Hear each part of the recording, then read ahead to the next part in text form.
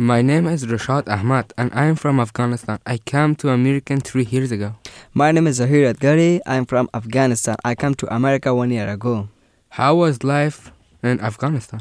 My life in Afghanistan was very good because there was too much friends and my family. I was so happy in my country.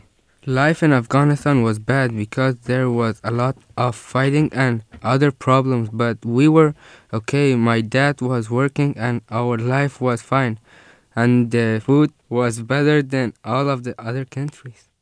What do you want to do for your country? I want to be engineer to make good buildings. I want to build a mosque for the peoples. What do you want to do for your country?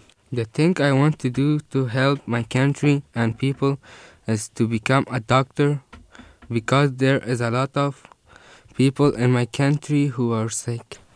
What do you want to people know about Afghanistan? There are a lot of places in Afghanistan to visit. Like Kabul, my hometown, the capital of Afghanistan. There is good places to study or have fun with family. There's also Jalalabad, a good place for a picnic, for good with a family, with friends, for eat a fish, and good place for eat fish is Jalalabad. I hope there is more people who helps our country. Thanks for listening.